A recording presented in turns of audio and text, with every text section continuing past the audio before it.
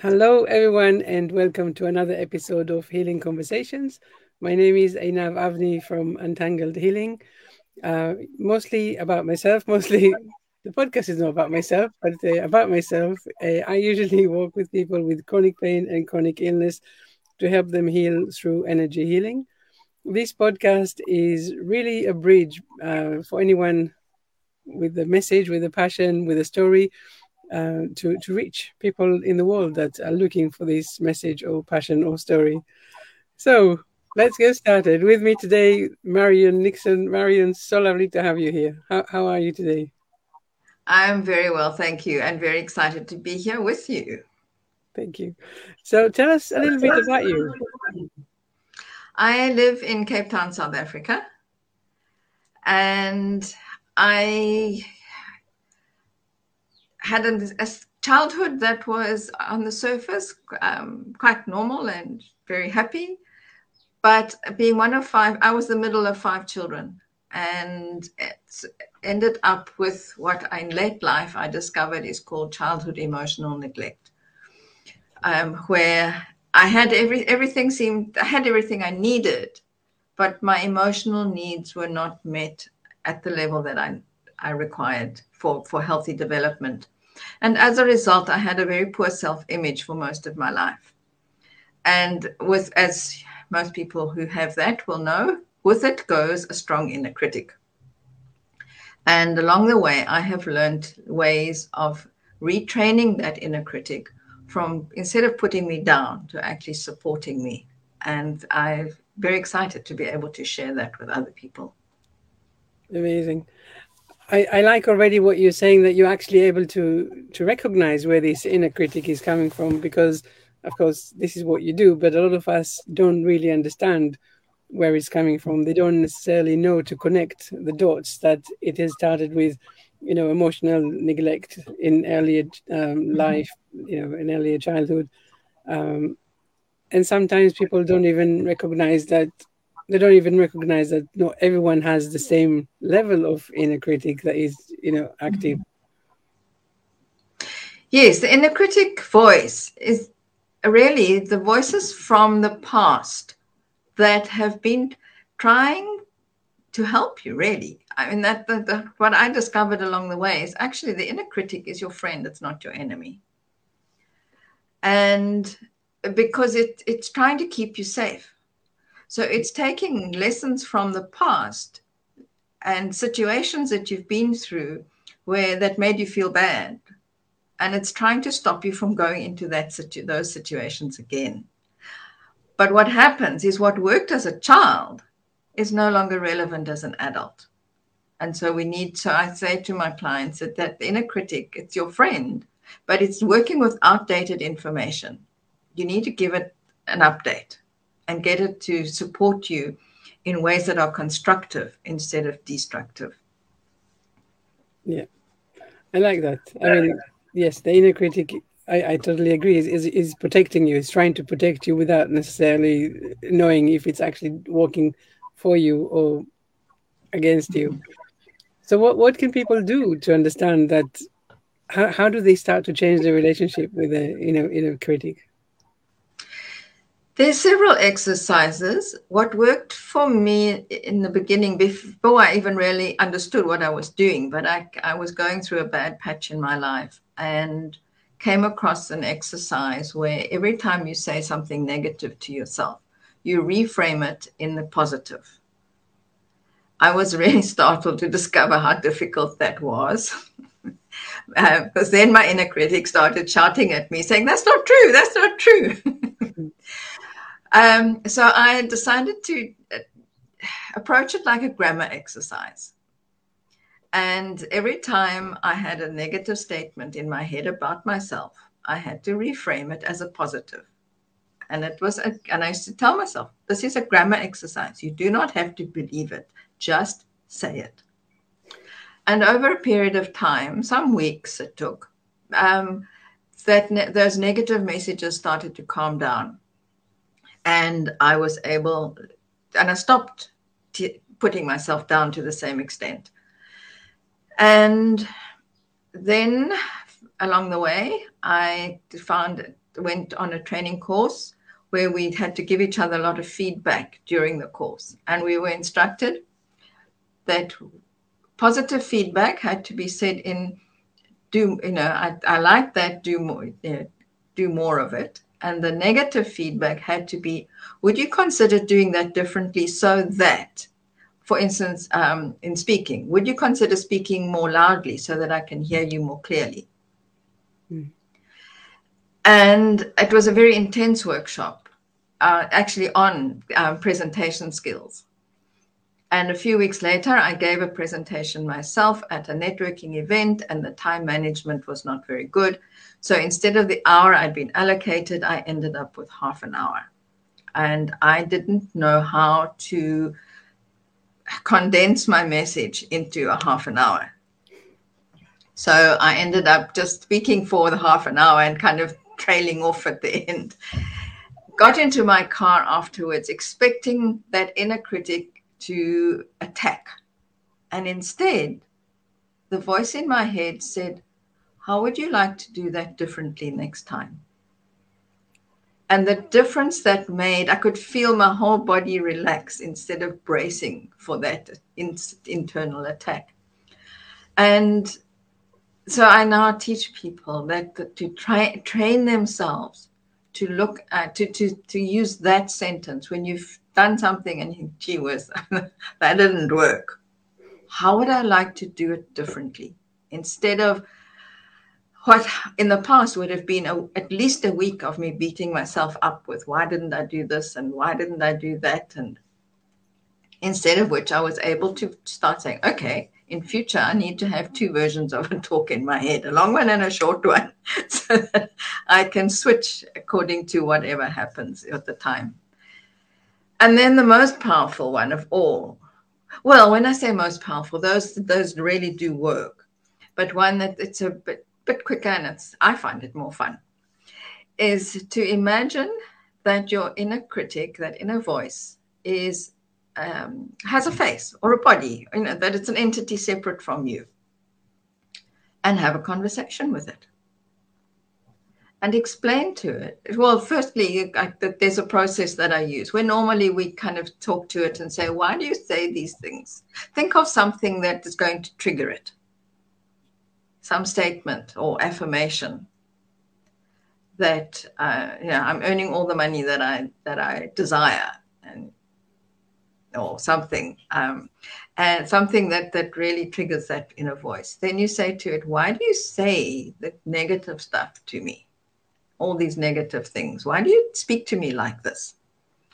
And then usually out of that will come that something that it's trying to keep you safe. It's trying to prevent you from being disappointed or hurt or criticizing you before other people criticize you, because that feels a little safer if it comes from itself. Whatever the reason, it's usually related in some way to be trying to be helpful, trying to keep you safe. So thank it for that, and then explain that actually the way it's doing that is no longer relevant. It might have been relevant in the past, but it's not working now, and what you wanted to say to you instead. And then when it's agreed to doing that, you can thank it and end the conversation. And it obviously may take more than one conversation, but it's a fun way to deal with. And it's something you can do in your head in the moment. It only takes a minute or two when you find the inner critic raving. And I had a client who did a workshop on procrastination with me where I taught this technique. And she messaged me afterwards to say she's a coach. She was wanting to work with children, and she had planned to contact some schools. And but she kept putting it off. And she contacted me to say, I have contacted 4 schools. I'm now waiting for to go for the appointments. And she said, instead of my critic putting me down, it tells me that it says to me, you've got this. And so, by retraining that critic into that supportive statement, you've got this, she was able finally to set up the interviews that she needed to get her business going. Yeah, amazing. I think one of the first thing that people tell me when I work with them on the negative self-talk is that they have such a incredible mental activity that they don't necessarily recognize when the negative voice is actually speaking. So a lot of the time, the first thing that we do is actually trying to slow down, or to really pay more conscious awareness to the conversations that they're having with themselves, so that they're able to recognize that there's different elements to the conversations that they're having with themselves. Yes, I think that's where I started with that first exercise, with becoming aware of negative statements. And then you encounter one, and then you start to slowly start to get them more often and more often. And as you reckon, it's once you started the process. Mm-hmm. Yeah, it's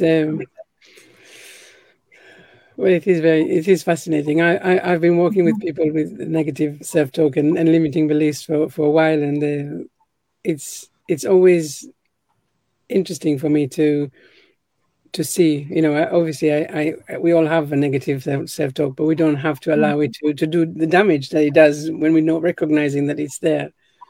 And so when people understand, when people get a chance to look at the fears and see actually what is going on there, it brings them such a huge insight into what is going on in their lives, because it's we don't often recognize it, right? It's all in our subconscious levels, and we don't realize consciously what is stopping us and why we're not doing something. We just know that we feel stuck, or that we can't move forward, and we don't necessarily know the reasons.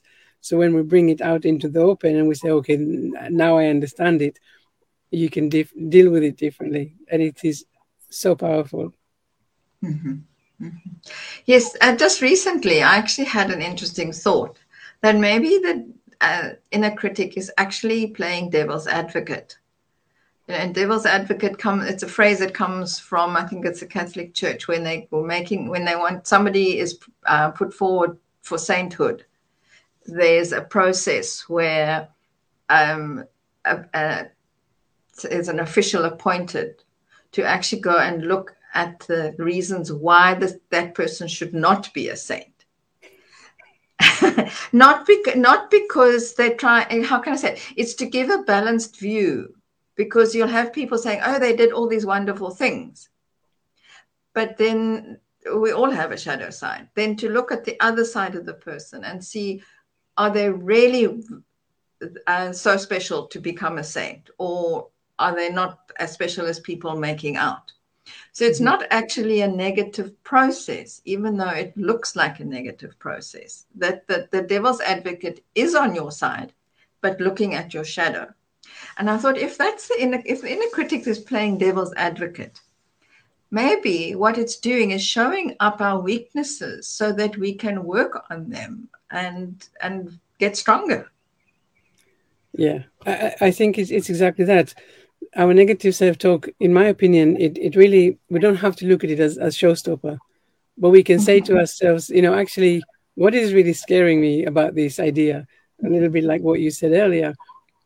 A lot of the time, if you're mentioning presentation and stuff, for example, and we might say, oh, I'm terrified of going on stage. I'm really scared about speaking in front of all of these people. All of these kind of fears and negative conversations. And instead of just saying, looking at it and taking it negatively, we can start saying, okay, what can I do about it? If whatever it is, there is usually something that is hiding there that we can do differently. Usually maybe do more preparations, or go back and do some more research, talk to some people, put ourselves in I don't know, choose a different light to go. And there's things that we can do. So it's just really about teaching us to look at things in a different way, not to say, oh, anything that comes from our negative self-talk is negative and we have to follow it. We can actually say, no, it is here to bring a message. What is that message? What can we do with it? So it's fascinating, really, to start paying more conscious attention to it. Yes, another useful question is to ask, where did I learn that? Right. because we're not born with an inner critic. Look at how unself-conscious little children are. Yeah. And they learn criticism from people who criticize them and then internalize that. And that, some of the self-work that early self-work that I was doing, I one day suddenly heard a whole lot of voices in my head saying, you can't, you can't, you can't, you can't, you can't, you can't. And I realized that as I said earlier, I grew up in a large family, and this was all the voices of my family telling me what I couldn't do. And I suddenly realized that not many people told me what I could do. Yeah. So I internalized that I can't. I can't, of all of that thing, in that occasion when hearing those voices, it got to the point where I can't be. There's so many things that I can't do that actually I can't be. And I think, so instead of being encouraged as a child and told what I was good at, I kept being told what I couldn't do. And so I've had to unlearn all of that and learn to acknowledge what I'm good at. And so asking that question, where does this criticism come from? Where do these negative beliefs about myself come from? Helps to externalize them and realize that they're actually not who you are. Yeah. It just reminded me of a conversation that I was having with my daughters in the car the other day. We were playing this game about guess the animal. One person think of an animal, and we have to ask the questions and stuff. And I can't remember exactly how it went, but someone said penguin was the animal, and I said, but penguins can't fly. So my daughter, without even thinking, said, something like, "Excuse you, I thought you were supposed to be a motivational coach." And yes, that's exactly that. Yes, but I think that aside, penguins aside, the conditioning is so. It's such an important thing to recognize, as you say, to like where did you get it from, and to realize how often you take on truths that are not yours, and how you lead your whole life from that. And when you have that other voice that says, hey, do that thing that calls you, do that thing that is, inspiring you and you're passionate about, and you feel like you shouldn't. And now you have this huge fight inside of you because you're listening to all of these wrong voices that tell you what you shouldn't do, not based on who you are. I think that when you are aware of this, that there are voices that are playing all these roles inside of you that are not your own, you do allow yourself to become freer. You really do have a whole new outlook on life. Yes.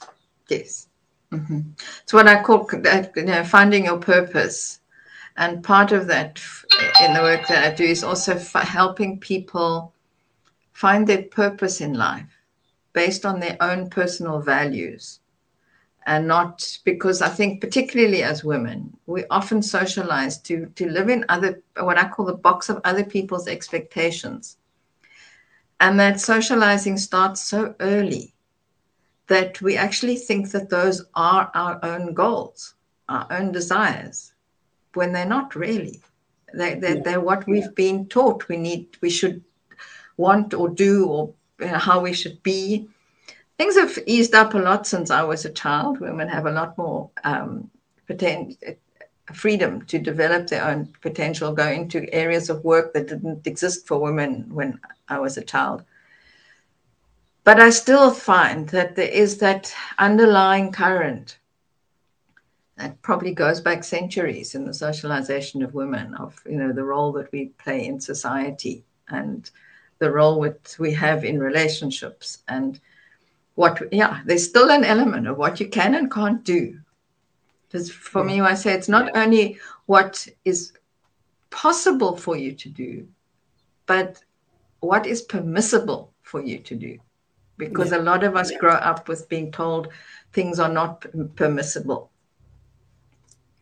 Yeah, totally resonate with that, because it's all about permission that you give yourself, or you believe that others won't give you that permission. And sometimes at some points you really believe that these permissions are make or break of whatever it is that you want to do in life. And this is so hard, because it's not, even in very strict families, or for whichever reason, religions or culture or whatever. This is just an idea that your parents were holding on to, and their parents before them. But is it really true? Is it really true that the world will come to an end if you followed your heart and your passion? No, and South Africa is a very diverse country. We have many people from many different cultures and faiths. And I've noticed in the area that I live in, there's quite a large number of Muslim families. And I'm starting to notice that the younger women are not wearing their scarf, their headscarf, as much as they used to. So cultures do change, traditions do change, but very slowly. But, there also have to be people who start the change, and those are the really brave ones. Exactly. I was just, as you were saying that, I was thinking back to stories, about, women that they were not allowed to go to school, and, their dads would teach them in the middle of the night or stuff like that. I was really just thinking how courageous, how much courage these people had to say, I don't care about the norms and expectations and the rules. I feel that you should be allowed to learn it. So it is really fascinating. And I really like how you kind of combining the finding your purpose with allowing yourself, or learning to listen to the negative voice that is not allowing you to move forward in that direction. And your clients must feel very rewarded when they work with you. Well, that part of my work has come out of working with people who had run out of motivation, or they were kind of chasing shiny objects and rushing off in all directions, and with having ended up with no direction to their business or their life or whatever. And finding that when we actually looked at what do you really want, and took them through a specific process that I use, and they weren't unhappy doing what they were doing, but they had what I called a heart dream.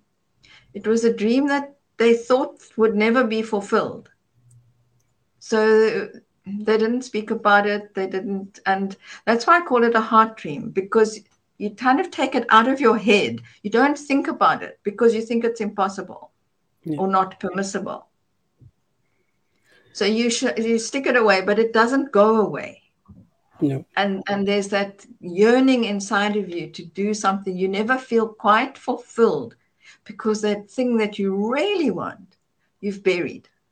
And so when you actually access that, and then you find it actually it connects, that out of that you get your sense of purpose, because there's a reason why that thing is calling you. It's because it's actually calling you to make an impact in the greater world outside of your own life. And that usually is based on your values. I say exactly the same thing, and for me, I take it to the next step, because I work a lot with people with chronic pain and chronic illness, and I really do. I am able to show them that because they're not following that purpose, or the heart dream, as you call it, this is why all the illnesses and the troubles come, because they're not being true to themselves, because they feel that they're not allowed to. There's no permission, and so I totally get what you're saying. It's so incredible to have this conversation, where you're able to say, actually, what is that thing that calls you? You already know it. It's already within you. And actually, this is really the reason why you were put on this earth. how are you going to fulfill it? Mm-hmm. Yeah. Yes, and I'm actually an emotional freedom techniques practitioner. So I get that, yeah, that thing, because so often you, with dealing with emotions, and then the physical pain disappears as well. Right. So there is also an aspect of emotional freedom technique where you can start with the pain, and then you get to what the emotional issues underlying it. Yeah. Mm-hmm. So it sounds Yeah, fascinating. yeah, it's all okay. We're all connected. Everything is connected. We're not a body or a mind. We're a body and a mind, and spirit as well. I think it's the other way around. I think we are mind and a body. And they're connected. They're not two separate Yes. entities. And so often, particularly in Western society, we're taught to disregard the body. Whereas, in fact, we talk about feeling things in your gut.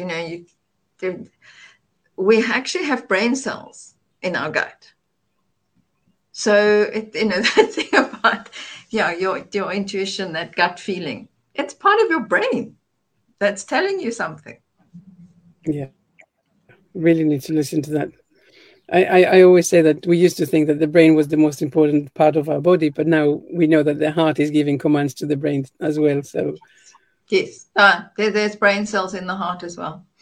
yeah. Mm-hmm. Mm-hmm. Yeah. Well, Marion, we come to the end of our time together. Thank you so much for being here today and for sharing your wisdom. And for, I'm sure people hearing this will start thinking about things slightly differently. And I really hope that they, get in touch with you and follow you on your social media to learn more about you and your wisdom. Later on, I will add all of your links to the chat, and of course, it's on YouTube so people can see it, and it's there forever. Thank you so much for being here with me today. Thank you. Thank you for the invitation. I've enjoyed chatting with you. Thank you.